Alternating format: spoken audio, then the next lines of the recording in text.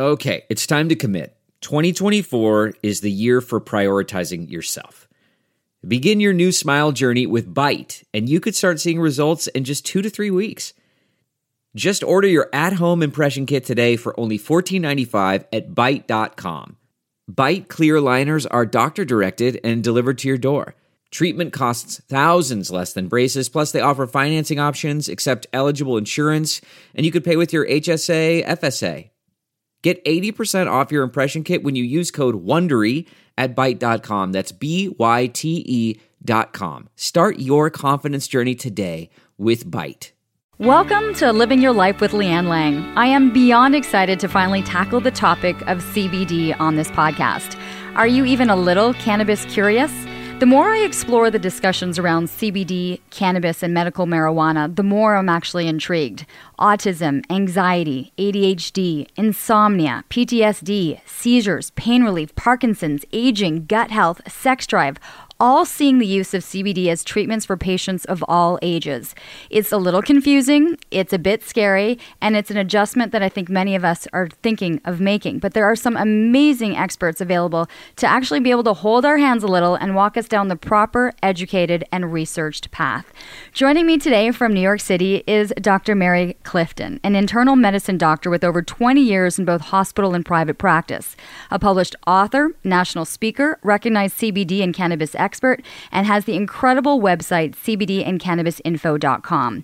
The website is almost like an encyclopedia of wealth, which talks about everything you can possibly think of when it comes to this topic. She is the science and research editor for Cannabis magazine and the medical director for Live Well Naturally.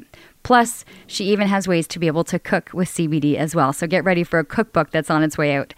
I met Mary back in January in New York City. We were both sitting next to each other en route to an event, and she pulled out her purse and she offered me a gummy.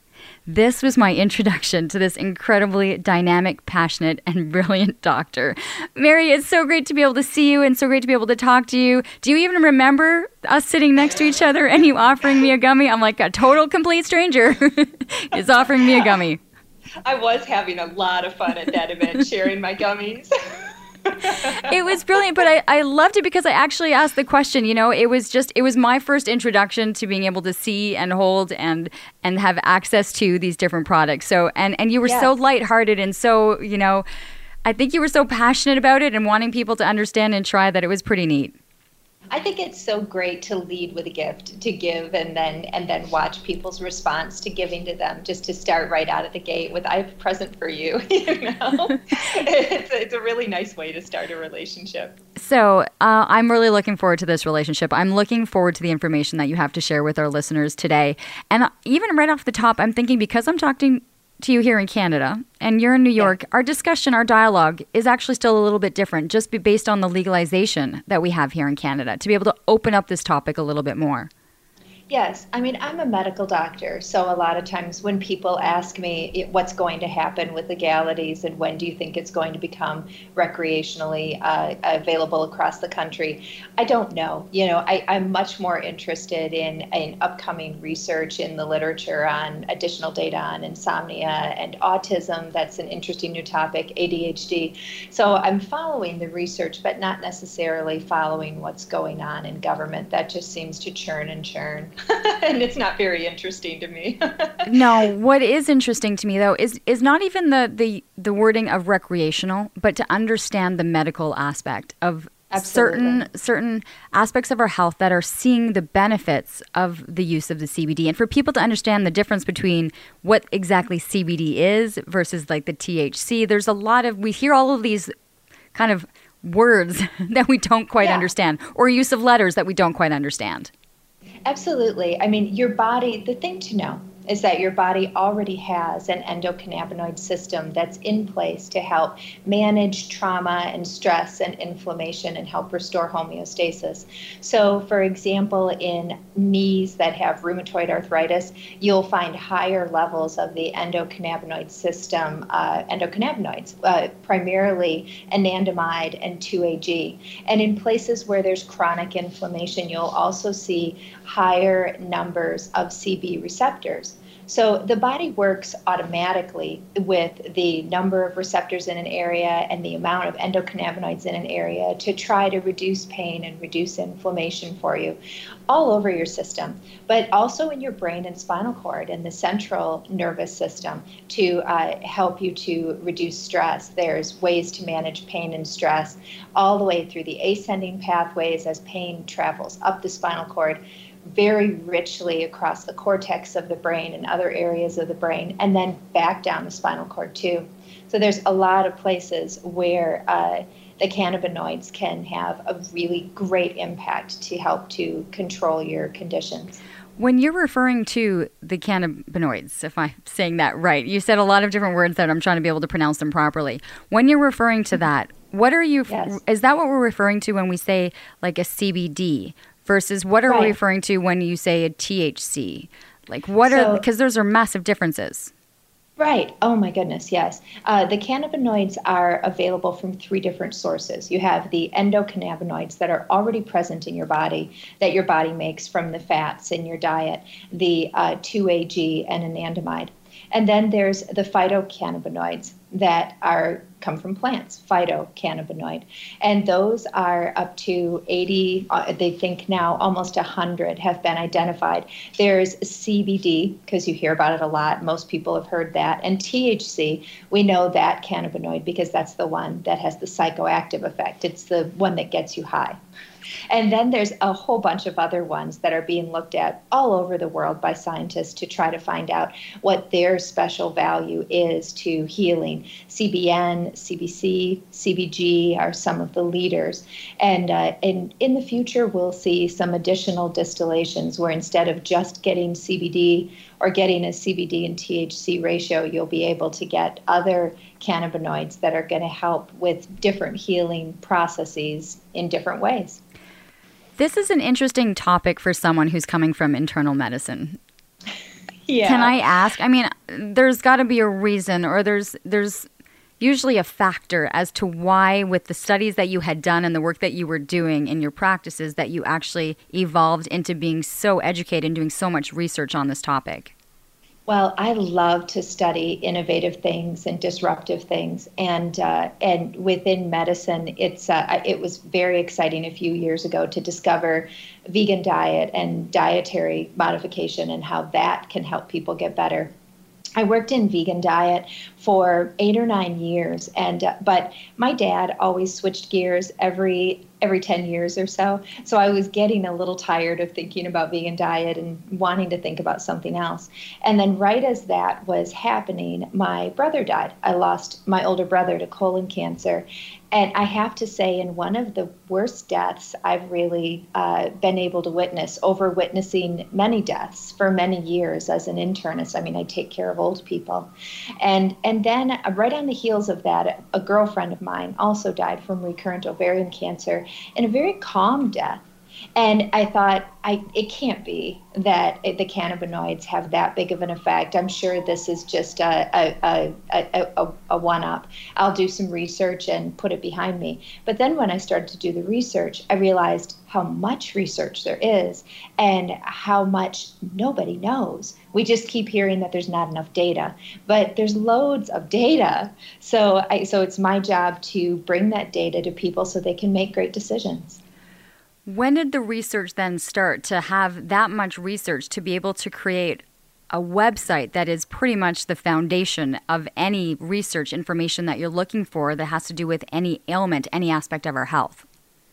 Well, I use PubMed, so I can go back 50 years. So I am quoting some studies as old as the 70s, and also some really humorous quotes from, there was one quote I found from the 1920s from an English doctor who suggested that if you have headache, you should manage that by drawing the cannabinoids in a smoke through water.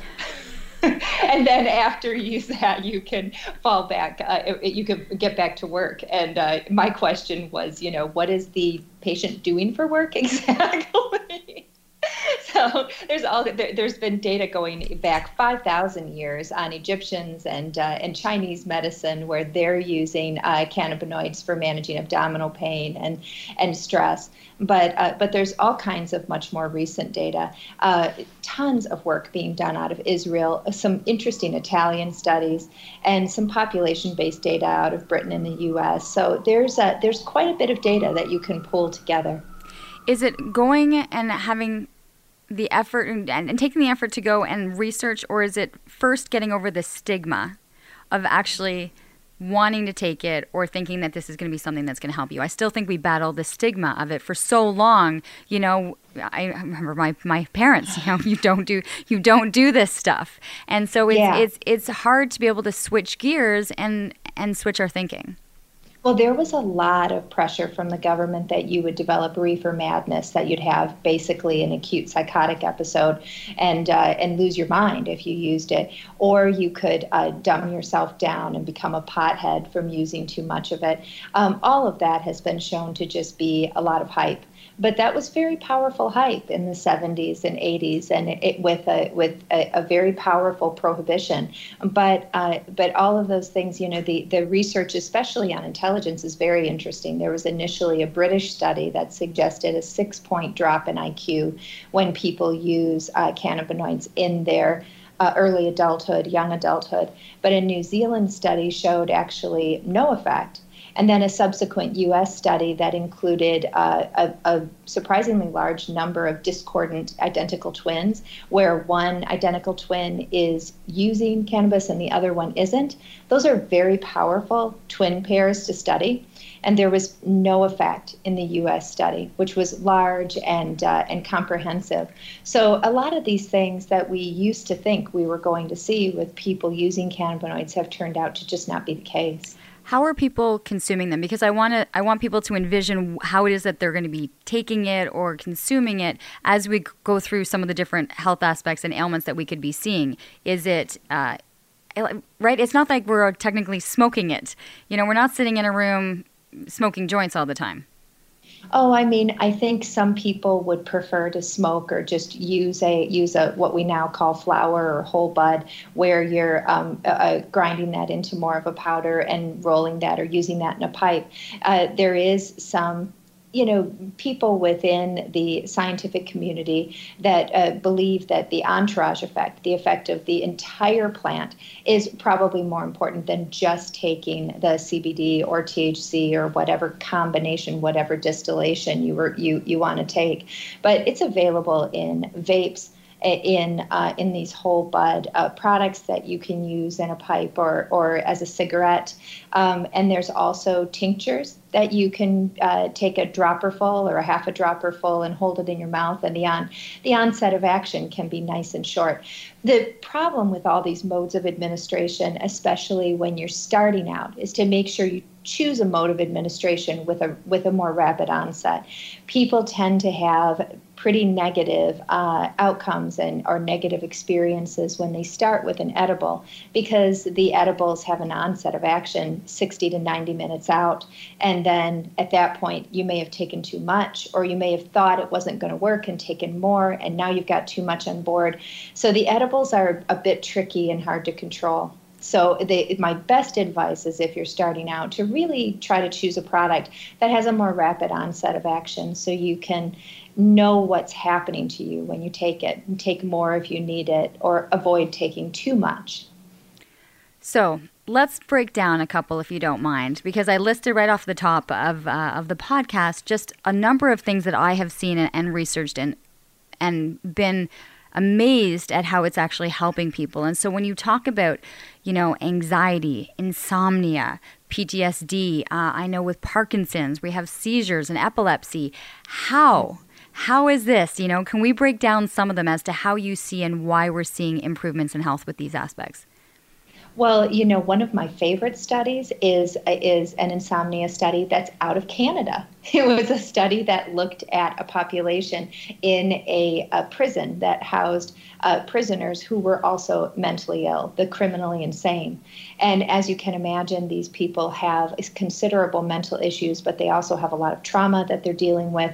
They have terribly disrupted sleep and a lot of nightmares. Most of these patients were having 5 nightmares a week and only sleeping on average every night 5 hours. What I love about this study is that the data is perfect. You can't lie because the patients are closely monitored. So they know how many hours the patient slept and they know how many nightmares they had. So they started these patients on cannabinoids and found a remarkable improvement, an extra 2 hours of sleep every night, where they went from 5 hours to 7 hours, and they reduced their nightmare frequency from 5 times a week to just 1 time a week. So enough so that the researchers suggested that all kinds of other psychiatric medications that were being used on these patients and probably contributing to their own problems, where one drug affects another drug, they're getting ready to reduce a lot of their other medications. Just a remarkable outcome for a group of people who have very severe disease. So you can imagine how effective it is for somebody who has, just a mild sleep issue when they're busy at work. Right. So I'm just thinking, I'm like, okay, so how do I take that study and look at the comparison from someone who is dealing, with a lack of sleep, trouble shutting their system down, trouble being able to get into a calm enough state that they can sleep for longer periods of time. So when we think of insomnia, they would be taking it how? And they would be taking it when? Oh, I see what your question is. Yeah. I mean, the thing to do is identify a product with a fairly rapid onset of action. Oftentimes the best way to start is with a tincture. So that a tincture is just oil that has the product suspended in the oil. And you can look at the package instructions and start low and titrate up. The actual serving size, we would say in the U.S., we might be able to use the word dosage. In Canada, just varies from person to person. The way that people fail is by not giving themselves enough time to titrate. You take half a dropper full, don't get a response. Well, that didn't work. For a lot of people, especially when you have a low amount of product per dropper, then you may end up taking 2 or 3 dropperfuls before you see a really nice benefit. So you want to give yourself time to titrate that product. And I would take it, a half an hour to an hour before you need it, so that you have enough time for it to interact with your system and help to really slow things down. If you're able to get a good night's sleep in, are you taking it again the next night? Is this something that becomes a habitual use, or is it something that you turn to when you're maybe looking at desperate measures that you really need a good night's sleep? Well, I know a lot of people who use a small dose of CBD or a small combined CBD THC for sleep. A lot of people, when they try CBD and they don't get a great result for sleep, will often add a little bit of THC and find that works really well to settle things down. There's certainly an upregulation in the CB receptors.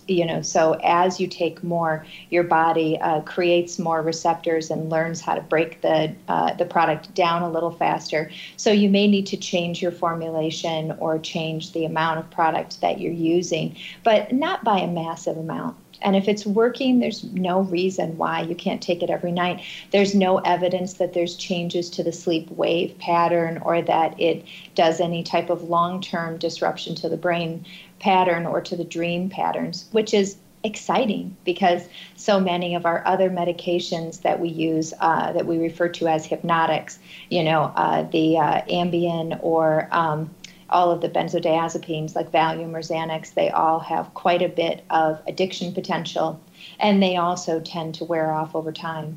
So it's exciting to have a product that doesn't. And if I think of watching their commercials, there's about a 30-second list of side effects that are possible when taking those drugs. Oh, yeah. And I do really love the side effect profile of CBD and THC in various formulations for my patients. I mean, I can also help to relieve inflammation and control pain and perhaps ratchet down some anxiety. And as opposed to all of the other crazy that you hear in that 30-second blurb at the end of those commercials. It's a scary blurb at the end of those commercials. You were mentioning pain relief, and this was something that I think was incredibly important. It's funny, my mom, who is very arthritic, and sometimes I can just see the movement and the pain that she's in. And I actually said to her, Mom, have you actually considered using some CBD? I know some of your friends are starting to have that dialogue and that discussion. So where does the CBD come into play when we're talking about inflammation and pain, especially in the aging population? Well, there's a lot of different places that you can have a positive impact. There's CB receptors dialed up in arthritic joints or in chronic painful areas, lower backs or pelvic pain. And there's also CB receptors that can impact the way the norepinephrine and serotonin travel to the brain. But part of the significant ongoing pain is sort of a potentiation in the brain itself, where not only the area that is painful is stimulated, but all the neurons around it talk to each other and sort of create a broader surface area of pain, so that when it travels back down the spinal cord, it might not be. I mean, you've had this experience. If you burn the tip of your finger, your whole hand and maybe even your forearm feels a little tender and sensitive. That's that exact process. So if you're dealing with chronic low back pain or chronic arthritis pain, it can be potentiated in the brain and lead to, a much larger area being involved. And the CBD can help to sort of quiet that communication within the brain, and also reduce the pathways as the pain travels back down to be sensed, the descending pathways in the same way. So it has a nice effect at a number of levels. Have you had patients that have fought you a little bit on this, that said, you know what, Dr. Mary, I understand this, but it's just not quite for me. I'm going to deal with this pain. And yet once you've actually said, just give this a try, that they've come back and said, what a difference it's made? Yeah, I've had more beautiful success stories than I have had a lot of pushback. And I'm not here to force anybody to do anything. I mean, if you don't want to do it, don't do it. It's not for everybody. Study after study shows 15 to 20% of people who give it a try don't like it. They feel lightheaded or dizzy. They don't like the stigma attached. They just don't want to do it. And I'm not here to help 15 or 20% of people. I want to help move the needle for the 80% that want to see if they can get benefit. And I'm amazed at how many times during graduation graduation parties, holiday parties, somebody taps me on the shoulder and says, I want you to come talk to my uncle. He's been here in America. He's been crossing multiple state lines to bring the products that he wants back from Colorado. So I go talk to the uncle, and I would never have guessed that this man is transporting products from long distances to relieve his pain. But he says, I'm telling you, it works. And I have so many wonderful stories like that. It's almost that people are sometimes they get to a desperate measure, right? They've been in such chronic pain that at this point they're like, why not try something that might be able to alleviate this? Yeah, and I feel bad about that, because I don't think we need to package this in a little space for people who are at the point of desperation. I mean, this is when you look at the other products that I'm suggesting that you try for pain in a Western medicine model, you're using Motrin and Motrin equivalents, which have issues with your kidneys, problems with stomach upset and irritation, ulcer disease, gastritis. And then you have the opioids, which, as you know, we are in a terrible crisis in the United States dealing with opioids. Once people are addicted, it's just virtually impossible to withdraw. And the heroin problem from the drug cartels is one thing, but a lot of the opioid addiction is iatrogenic. It was caused by the doctor, So having having another mechanism to control this that is not addictive and proven to be very safe, and you can't overdose on it. There's no CB receptors in the brainstem, so you literally can't shut down your heart or shut down your breathing with these products. That's amazing. Can I ask, because I might be naive and I'm trying to understand this, does it change or shift if you've added THC into the mix? Oh, the THC stimulates the same CB receptors as CBD. So it just has that psychoactive effect. So it has more of that effect in the central nervous system. And people with a lot of my patients with chronic pain will start with CBD and then start adding a little bit of THC. Sometimes people with severe pain add quite a bit of THC. And certainly when you're managing nausea or loss of appetite, especially with end of life or with HIV, that's a great place to apply a lot of THC, because a lot of nausea and appetite is controlled in the brain. So that psychoactive effect is very helpful. But it may have differing effects in cancer prevention and controlling cancers and cancer growth. So there's a number of places where a little sprinkling of THC makes a big difference. The sprinkling, I like that. We're gonna just a little sprinkle. We're just gonna sprinkle it. We'll sprinkle it in. But when you are a cancer patient, and you are at the point where you are in a battle, right? You're going through your treatments, you've got radiations or chemotherapies. How does this treatment, or how does adding this into the mix help? What would you be seeing from it? Well, the cancer has a whole bunch of interesting studies around it, and most of it laboratory, some of it in a human model, but most of it in the laboratory. It seems to affect the metalloproteinases, these enzymes that cancer cells will secrete to sort of melt the tissue around it or the bone around it, especially in bony metastases. The metalloproteinases are really important to help that cancer cell get bigger, or that cancer growth to get bigger and bigger in the bone. So that's a very important place for it to work. It also works in the ceramides, and in the ceramides are involved in the regulation of cell growth, and it helps to bring the cell to a normal cell death. Cancer cells become immortal. They somehow fall out of the normal regulatory pathways, and they behave like they're never going to die. And so we try to move the cancer cell into a normal process of being alive and approaching a normal cell death. And that's something that the cannabinoids can do by a couple of different means, but the ceramides is a big one. Another place that I love seeing the application of cannabinoids in cancer is on the PGP pumps. These pumps are located on the cell membranes, on every cell in your body, and it's their job to pump out toxins. So you know how people start with chemotherapy and then their cancer subsequently becomes resistant, and you wonder why that is. A large part of that is because the PGP pumps recognize that toxic chemotherapy, and as soon as it gets into the cell, they pump it back out. So then it doesn't get a chance to kill the cancer. But by some mechanism, the cannabinoids make the PGP pumps sort of less responsive, and the chemotherapy can stay in the cancer longer and kill the cell. So there does appear, at least in a laboratory setting, to have these really great effects when they're combined to try to make chemotherapy more powerful. So it's almost becoming, in some aspects, part of the treatment rather than just part of the remedy of feeling better or pain relief in that aspect. There are some studies, especially combined with doxorubicin, cisplatin, 5-FU. Okay, you've just said three things that I have no idea that you... I'm just saying, I didn't understand any of those three words you just said. No.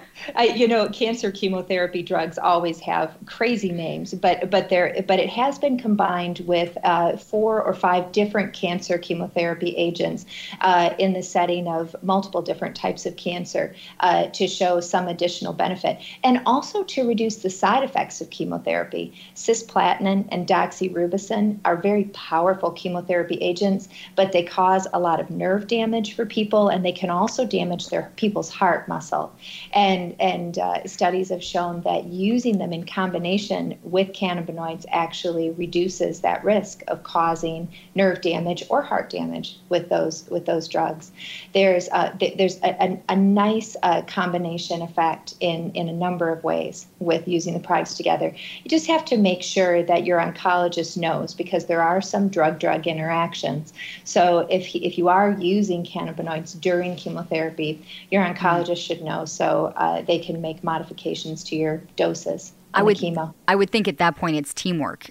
It's teamwork, yes, as to the medical protocol that you're going through, that you would be as open and honest, because it is an aspect of the treatment and how each of the drugs are battling each other. And you have to find somebody that's comfortable having a conversation around these drugs, or around these formulations. The studies show repeatedly that 30% of doctors are comfortable making a suggestion, and 60% think it may work, but only 30% want to make a suggestion, and over half don't want to have a conversation about it. They want somebody else who has some expertise to come in and help. Okay, is it that they don't want to have the conversation because they don't feel as educated as they should be about the topic, or because they're not providing support for it, or why is that number so high with the doctors that aren't having the conversation? I think it's a lot of things. I think it's because they may not know a lot of the research around it. I certainly didn't until I started to develop this website, and also because that we don't have a lot of control, or you may not perceive yourself as having as much control over handling this. One thing I love about managing anxiety with cannabinoids is that we can land on a formulation that works for a patient. Some people really are super anxious on Sunday and Monday. Most people, most of us don't like our jobs, and Sunday and Mondays are so hard. But then Thursdays and Fridays are quite a bit better. But in a Western medicine model, I give you the same dose of medicine every single day. But if you're managing these issues with the cannabinoid formulations and you feel good, you take a lower dose or you take none at all. But on another day, you can take a higher dose. That's not something that Western medicine really generally does with pain or anxiety or sleep or a lot of the other conditions that are commonly managed with cannabinoids. This is fascinating for me. All right, do you mind if I keep going down the list, because there's so many things that I really want to talk to? And when I think when people are listening, they're thinking more of adults. And yet when you're looking at children, what is the viewpoint there? Because in there you have a lot of cases of ADD, ADHD, and usually we associate that with children in the formative years and the learning years. How is it being used there? There's now 5 very well done randomized controlled trials in seizure disorder for children and young adults. And a lot of them are done in these children who have very terrible seizure disorders, where they may be having a seizure once or twice a day. And so many of them so disabled that, in fact, the study participants, the documents are filled out over half the time by a care provider rather than by the patient, because these people are very, very disabled. So you have to think of these little ones that are approaching using cannabinoids as a pretty disabled crowd that are really looking for help. Very remarkable improvements in seizures, cutting the number of seizures in half in these populations, approaching them with pretty high dose CBD. But there's also some research on using CBD products in autism to help children dress themselves more effectively and have less self-injurious behavior. Small trials, 158 kids, 210 kids, mostly coming out of Israel, but very promising early studies to suggest that autism, there may be a position for these products in autism too. Wow. The ADHD is it dangerous? Is, okay, so I'm sorry, I'm keeping back, but is it dangerous to be able to start putting this into the system at a younger age? At a young age, I know every academy here in the United States has shut that door pretty firmly. The OB/GYN teams, the neurologists, except the American Academy of Pediatrics. They put a crack in the door and they said, if you have a disease that is severe and poorly controlled on current therapy, there may be a position to consider some of these alternative medicines. Is there may be some changes to the way that young brain is developing. We're not certain that there is, because we're never going to have a trial of 20,000 12-year-olds and we put half of them, start them smoking on cannabinoids and leave the other half alone and then see what happens. I think we appreciate that, yes. There's always going to be, some question of who decided to start smoking cannabinoids at 12 and who didn't. And it's always going to come up against social factors and environmental factors in those cases. But a lot of these kids who are sick and are chronically limited in their function and are looking to add cannabinoids are already on multiple drugs that are probably also changing their brain chemistry. So when you use it in little ones, you have to make sure that you have a care provider who's on board. Everybody has to have the poison control numbers. You have to have a provider who is ready to work with them and communicate with them regularly. And they have to be aware of the legalities in their particular area of the world. You mentioned in that conversation seizures, epilepsy. I know that I saw an amazing video with a gentleman that had Parkinson's, and to see the tremors just within minutes of taking CBD. Yes. A much calmer individual, someone who the tremors were so bad that they really couldn't sit still or do anything, and then a couple of minutes later I'm watching them being able to feed themselves. It seems like that's one of the leading places with Parkinson's, epilepsy, maybe from the research that I've done, that seem to be making massive strides. All the movement disorders. I mean, if anybody's ever heard of somebody using cannabinoids and then just being stuck in place, being stuck on the couch, or just not wanting to move and just wanting to sit and chill, that has very powerful impacts in all kinds of movement disorders, multiple sclerosis, Parkinson's, but also ADHD. Because part of the problem with ADHD is attention, and part of it is hyperactivity. These medications, when you study them under PET scannings, the scans that light up the brain, these formulations actually light up the brain in the same way as Adderall or the other stimulants that we use for ADHD. So they help a little person who's having trouble with being able to sit still to sit still, apparently on par with the current medications that we're using. And it may help to still a tremor. The studies around Parkinson's are mixed. And I don't feel confident telling you that everybody with Parkinson's is going to get improvement in their tremor. There's good research around the muscle spasm and some of the tremors associated with multiple sclerosis. But it does very much reduce the anxiety and insomnia of Parkinson's. And even in studies where there isn't a clear improvement in the tremor, where if they actually measure the number of times a person is having that classic Parkinson's tremor before and after treatment, the patient still says that they feel better and they're having less tremor. So the anxiety control seems to make a big difference.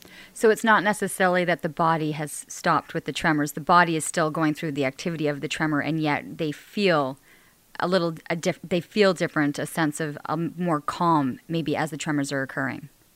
There's a lot of anxiety with Parkinson's, and there's also a really significant sleep disorder where Parkinson's patients will have these middle of the night, very violent, large muscle group jerks where they'll throw an arm or do a big kick in the midst of a very unsettling dream, like they're fighting off an animal or they're in a fist fight, like these very violent dreams. And those dreams awaken the patient and unfortunately frequently injure the bed partner. So getting those dreams under control and putting people through a very nice night's sleep does so much for their relationship, but also for their disease, where they don't have to feel so strung out all the time. A lot of the guests that I've had on the podcast in the last little bit have been holistic nutritionists, doctors looking back at Ayurvedic medicine, and a lot of it comes back to the gut and to gut health. Yes. And realizing, that the gut and the brain, are very much combined. So how can I bring the gut health into this and an aspect of where this comes into play with CBD? Just one more big word, Akkermansia mucinophilia. Okay. Wait, try saying that fast. Say that again. Akkermansia mucinophilia. No wonder you're an encyclopedia. Like, seriously. Okay, and you're saying all of this off the top of your head, which is crazy. It's a bacteria in the gut that creates mucus that protects the lining of the gut. It's very important for the gut to have at least a little mucus to protect itself from the stuff that's flowing through the gut.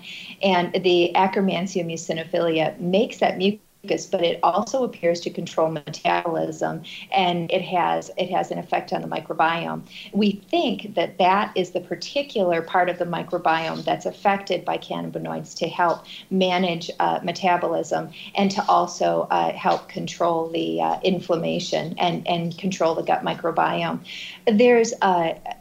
It's so interesting that even though THC especially has been linked to the munchies and people are supposed to have no control over their appetite, it turns out that people who chronically use cannabinoids over their lifetime don't gain weight. Their BMIs stay more at their high school range quite frequently. So trying to figure out why that's happening has been a puzzle for weight loss experts.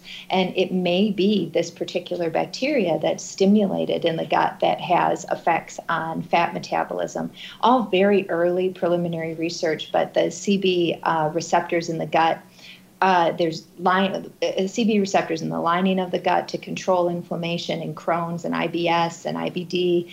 And there's also receptors on the smooth muscle of the gut that help to control transit times to help manage if people have chronic diarrhea. So there's really a lot of nice positive results to using cannabinoids in the gut. Yeah, I was wondering how that had the correlation between the two. And so understanding that there's something within the gut lining that has the reactors to it, because so much is understanding with gut health, how much is involved in the inflammation and how it does affect and starts to have the trickle effect into so many other diseases that we're seeing. Oh, it's the whole story, I think. The chronic constipation, they think, stimulates the vagus nerve to talk to the brain, and then the brain says, get moving, and then all this excess motility, pathways are being stimulated, and they think that that's Parkinson's. When you go back through your Parkinson's patients, they're frequently chronically constipated on, terrible low-fiber diets, and if you can make some corrections to the tone of the gut, just with changing the diet, you can make a nice impact on their Parkinson's disease frequently. But you don't use this as a preventative measure. Would it be like that? You mean considering using the cannabinoids to prevent? Right. Well, if you're dealing with IBS, right, and sometimes it just gets lumped together, right? I hear from a lot of people that they can't really quite diagnose what exactly is going on in the gut. It's just that something is off, and then eventually it could lead into other disease later down the road. So, would anyone consider using this as a preventative tool for health? Oh, I think it would be very reasonable to put this in your cabinet right next to your probiotics and the other vitamins you take. I mean, especially with upcoming cold and flu season, because a lot of what makes you sick when you get sick with a virus is all of the cytokines, the interleukin and tumor necrosis factor, all the fever and the body aches and the loss of appetite is all the way that your immune system is responding to the virus. And so you could still get a viral infection, but there's some very exciting mouse data that if you pre-treat with CBD, you can actually reduce the response to the virus, in some cases by up to 87%. So you and your neighbor may get the same virus, but if you're pre-treated with CBD, you may still be able to go back and forth to work and cook your dinner, and the neighbor may be, stuck in bed for 3 days. It's fascinating. So definitely some modulation to the immune system, that maintenance of homeostasis. That's what these formulations are all about. Are you all about the science? Because right now you've listed off studies, you've listed off a number of different words that I can't understand. Is it important to have the science? When you have these studies or you see the reactions or you see the chemicals, like that is really what we are finding. And when I look on your website, the amount of research and data that you have for every ailment, for every topic is there. It's important to me that if you are dealing with something and you're dealing with the fear around this, if you're worried about legality or social stigma or safety, or you're just worried that you could hurt yourself taking these products, I want to make sure that you know that they're safe and they're effective. And the best way to know that is to know the research, to know what's been done and who's tried it and what their outcomes have been. There's still more video to shoot. I really haven't shot enough video around certain topics. And of course, if anybody goes to my site and they don't have the video they want, any message that you put on the site comes straight to my email. So if you need a video, I'll shoot a video if you don't see it there. Okay, because you were trying to post or in the midst of doing a video a day for a year. Okay, yes. That's insane. It is kind of insane, but it's actually been a blast. I've been really busy. I put it a bit on hold because I've created a provider certification series for people who want to be able to help other people use the cannabinoids. And that provider series has, instead of, 5 3-minute videos on cancer like we have on the site, there's 50 minutes of cancer videos. So it goes into a much higher depth because that's what you would want if you were going to certify. And that'll build a really beautiful community of healers all over the world. So it's a community, it's a library, it's a daily interaction. So it's almost like every day there's something new that's being exposed or coming out, and it could be under any of the different topics that you're interested in. Well, I mean, there's always something new coming out. I mean, so recently, all the information on vaping, there's a lot of data on on exactly what's happening around that I'm compiling now. So it's exciting and fun to work in such a dynamic field. Can I be honest? The vaping now terrifies me. The research that's been out, the hospitalization, the healthy people who are taking it and then finding themselves in intensive care. I mean, listen, it's made our headlines here in Canada, and I'm assuming that we're seeing similar issues. So what do we need to understand? I hope you don't mind that I'm putting you on the spot with this, but for me to be able to the vaping or to be able to cook with CBD seem two very different areas that I would be interested in. If you want to tell me to put some oil on top of my salad, I'm all for it. But if you're telling me to try to go vape, and I'm starting to see research now that's affecting our lungs and the humidity, it's a very different mindset. Yeah, the vaping is very interesting there. I mean, I wondered, I was skeptical because a lot of times we're advised when I'm working in the hospital, we're quote unquote advised to, or it's suggested that we would put a potential diagnosis on a chart because, if we miss the patient appearing as sick as they actually are, then it can change our mortality scores. It changes our reimbursement. So I was just wondering what was going on with this, all of a sudden, this massive amount of people going through this. But there's been data accumulating, for 5 or 6 years at least. Good data surrounding what's going on with vaping. It looks like a process we refer to as BOOP, which is more big words, bronchiolitis obliterans organizing pneumonia. So it just looks like a bunch of pneumonia all over both lungs, not like a typical pneumonia where somebody gets it from the flu and they'll have like one part of one lung involved. This is all over both lungs. And then it's very difficult to recover from. And what we think is happening, and I don't know that we can figure out what the culprit is. There's vitamin E oil in these vape pens, but there's also a polyethylene glycol and glycerin, and all of those, when they combust, can turn into aldehydes, which have quite a bit of inflammation. They change the way that the cells in the lungs are able to recover. So, the problem with the vaping is that kids are vaping so intensely. And the other problem is the flavorings. The flavorings also, different ones already have a very clear association with lung disease in occupational settings. And then when somebody, hits on a certain flavor, they do, then they're taking a high concentration of these flavorings over days to weeks to months, and it could just throw things off. And unfortunately, I don't have this information totally compiled, so forgive me, but there was one flavoring that was particularly implicated. So they took that off the market, and then everybody started using more mint and menthol, which actually has a worse profile for the flavorings causing lung injury. So yeah, it's hard for me to put a positive spin on this vaping situation. I think, and it's funny because I have a vegan background and I believe in the power of whole foods. I believe in the power of an apple over a vitamin C tablet and a Twinkie any day. Any day. So the same thing I think is true of cannabinoids, that ingesting them in their whole form, and avoiding a lot of mucky muck, a lot of fooling around with it is probably the best thing to do.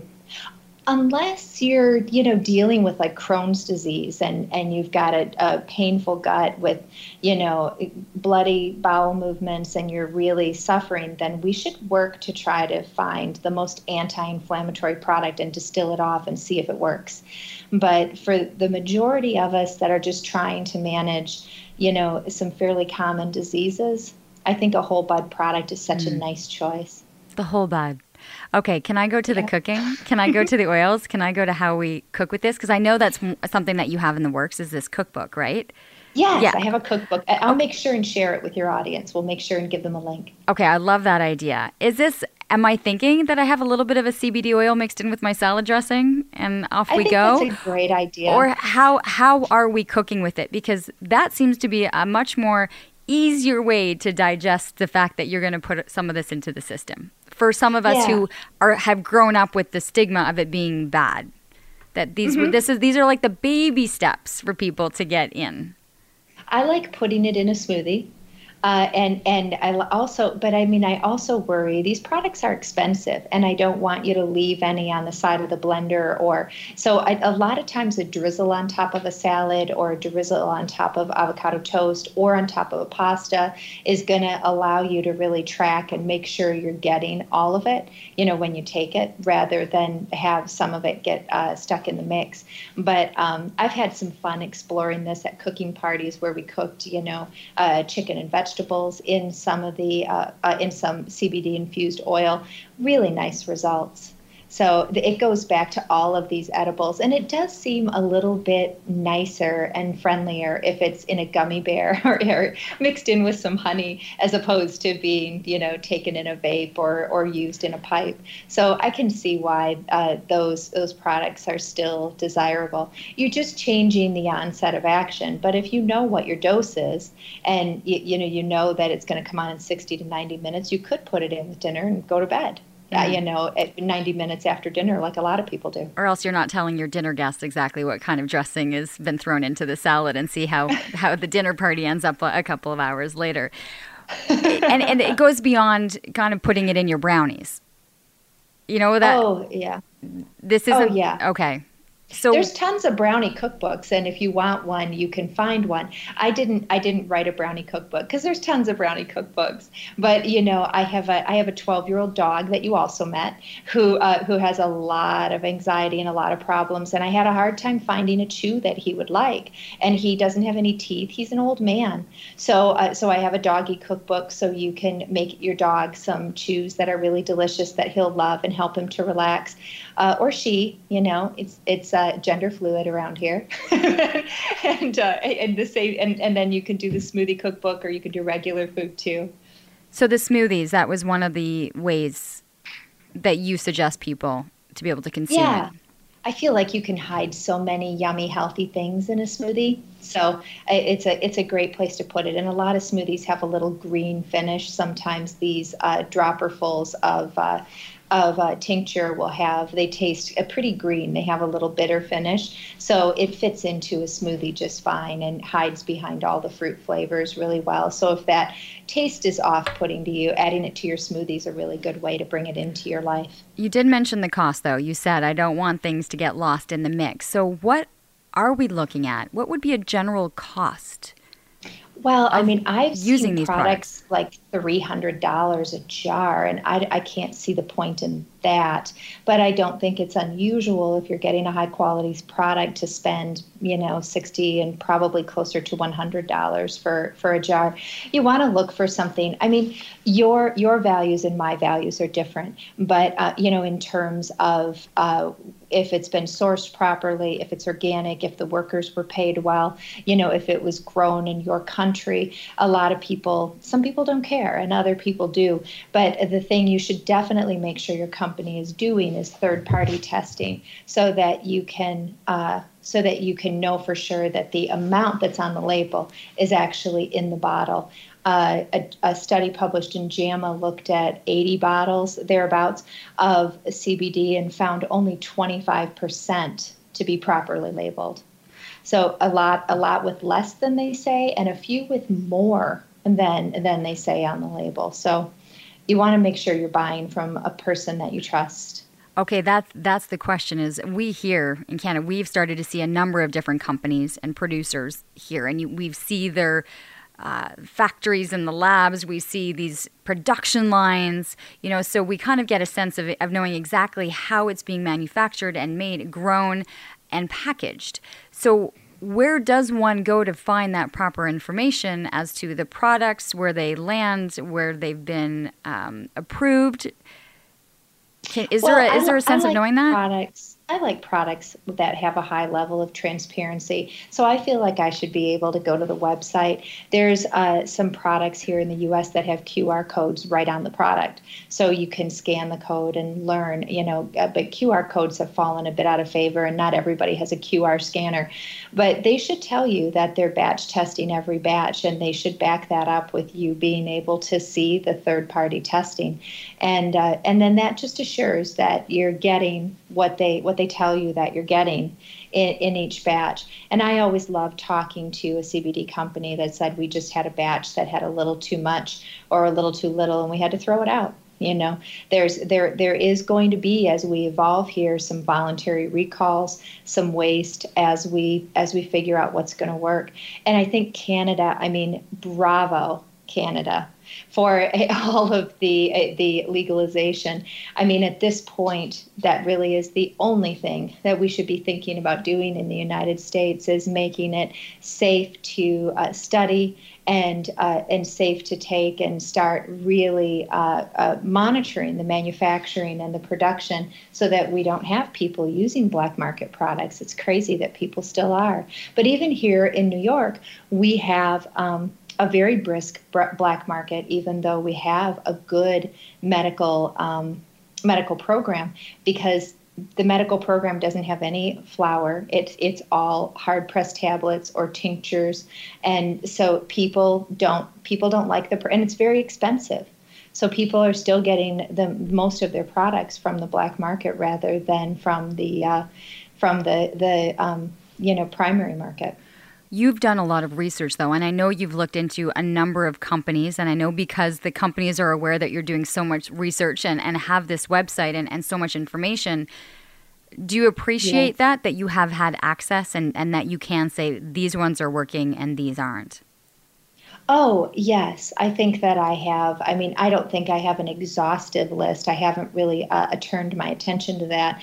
But I know, companies that are working well and companies that I worry about. A lot of people are trying to do very good work, but some people are differentiating themselves just based on their packaging. And I don't know that we need another CBD company with a different cannabis leaf on the front of the bottle.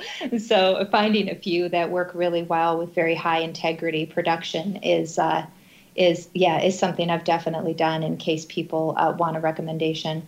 But I might have some trouble with your community because of Canadian. But I do know some nice infused edibles that are all made in Canada. So anybody can always reach out anytime and ask. But it's going to be different for someone who's my size, does age and size and gender and weight, all of that has to come into play, that I can't be purchasing the same product as a gentleman who weighs 250 pounds. Well, you could purchase the same product, but you might take a half a dropper full and he might take 2 dropperfuls. And there's all of that. Plus, there's also genetic differences in the number of CB receptors you have in your body. And there's another, a fatty acid amine hydroxylase, an enzyme, FAAH, that your body makes at varying levels. But it breaks down fatty acids. So if you have a high level of FAAH in your tissues, then the product doesn't linger as long in your body. But if somebody has a lower level, they may have a longer action. Right, but are we going and getting blood work done to figure this out? I mean, how does one even know how their system reacts or works like that? Or how our receptors are? I think it's trial and error. There's some apps that you can use, but the other thing you can do is just set an alarm on your phone for 20 minutes later and 40 minutes later, take a dose, and then, or a serving size if you're in the U.S., and then just wait. And when your alarm dings, write down how you feel. Write down your product, write down how you feel, and then that's a really inexpensive. You don't have to download anything. A way to see if it's working for you. And then if it worked too effectively, you can back up. If it didn't work, you can just go up another half dropper full until you get to a place where you're feeling good. Okay. There's a fear that I have in self-dosage, right? You're self-moderating yourself. Is that fair to do? Do you want to be able to have this discussion with someone that you think you're, feeling good at the 20 or 40 minute mark is actually different than maybe what you should be? Like, we're self-moderating at this point. And it might be different on different days or based on what you're eating. And, if you're taking it on a full stomach or an empty stomach or with alcohol or without, all those things are going to impact. But it is a lot of doing it on your own. And some people don't want to do that. So in that case, having somebody who's certified and who knows the research around how to use the cannabinoids could help you walk through it and be available, by text or by weekly meetings or however you want to set it up so that you've got some high quality support. Okay. And very, very briefly, if you don't mind, because I just looked at the clock and we're already at the hour mark. Oh. I have now seen it extend into beverages. I have seen it extending into our beauty care, beauty lines, skin care, everything. Is this hype? Is it, real? Is it, can I use a face cream with a little bit of a CBD in it and I'm going to look younger? Like, how far is this going to extend into all the products that we're consuming? Well, the face cream I'm particularly excited about. There's some nice research around skin, especially because I was born with terrible skin. So my skin has been difficult to handle my whole life. So the CBD products are exciting there. Why? Yeah, why is it exciting there? What is it doing? It seems to stimulate sebaceous gland secretion. So quickly for us women who are not getting any younger, it helps to create more moisture on the skin and reduce the evidence of fine lines. So and it also seems to reduce inflammation just like it does everywhere else. So psoriasis, eczema, chronic acne, all the redness that you get from rosacea is all inflammation. It's all inflammation. So many conditions, a lot of cancer, and a lot of chronic medical conditions go back to inflammation. So whenever you can, that would be the way I guess I would finish, since we're short on time. That a lot of controlling the inflammation is a cornerstone here. That hits pretty deep, actually. When you're saying it's hitting all of these places because all of these root causes is based on inflammation. That it does. It comes full circle. Yes. Yeah, it does. And that's what makes it make sense. It isn't for everybody. It isn't for everything. But that's why when you say, is there research on this? Well, it turns out there is, because you're managing the psychological response to disease, and managing the inflammation is a huge part of all diseases. Who are you seeing right now as your biggest audience? I'm so surprised that it's the 40 to 70-year-old crowd, just a really amazing crowd of energetic people that are working really hard in their families, working really hard at their jobs, or they're winding down and they're starting to deal with some chronic diseases that are having pain or muscle issues, and those are all nice populations to help with these formulations. Mm-hmm. They're educated. They're asking the right questions. They're figuring out how to best manage their own health. They're just people that are reaching for something so that they feel better. Really, a variety.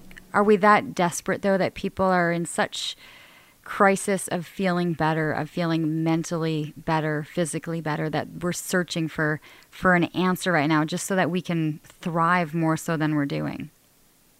Well, I think we're at that level of crisis here in the United States. Everybody, I think if you ever wanted to design a culture where everybody is sick and anxious and depressed and hopeless, this is the place to live right now. It's just our whole, all of our entertainment, nobody moves. We all just jump in our car, in our garage, and drive right to the front door of our businesses. Nobody exercises. Our diets are hugely processed. So it's hard to feel good. And then any of the medications you take are riddled with so many side effects, and the fear around that has accelerated so much with the opioid crisis. So all of a sudden it makes a little cannabinoids look like a pretty simple thing to add. Really. Nice little bud that smells really good as it grows in a forest. Right. Or in a laboratory. Surrounded by bunnies and little birds and foxes. Yeah, and rainbows and unicorns. Absolutely. Right. Okay, so you've got a ton of information. So CBD and cannabisinfo.com is the website. Yes, ma'am. Updated every day. New videos, new information. That's a massive endeavor in itself. But that's the best place people can go?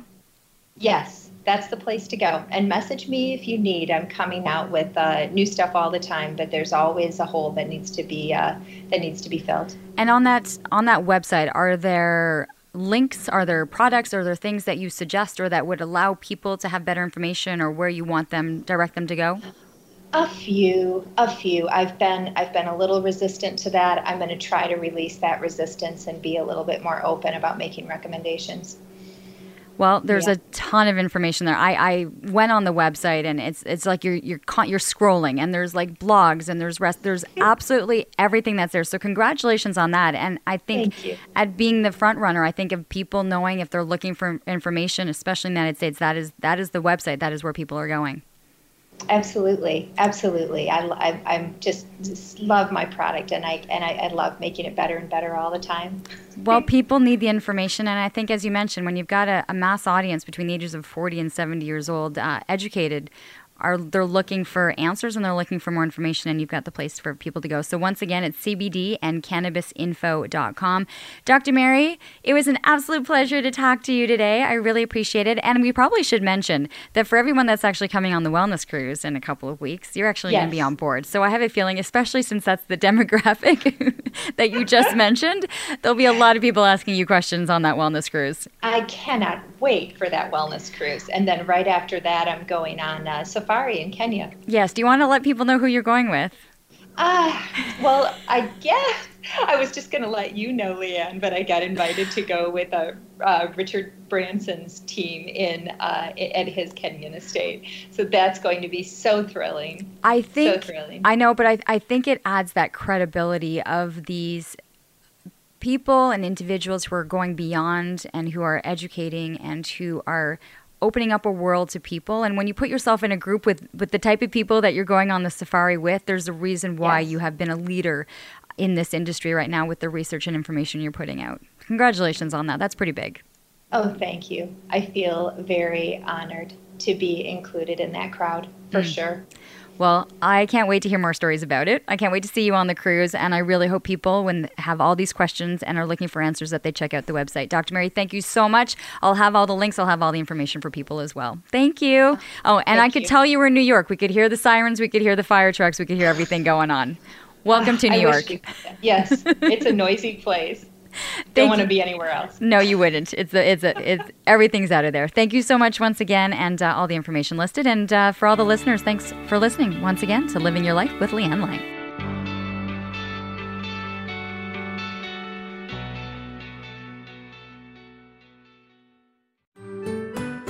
I'm Andrea Askowitz. And I'm Allison Langer. And we are the hosts of Writing Class Radio, a podcast, but we are so much more. We have writing classes. So if you are looking for live online classes where you can join a community, write to a prompt, get feedback, and get better, check out all our classes at writingclassradio.com. And listen to our podcast wherever you get your podcasts and at writingclassradio.com.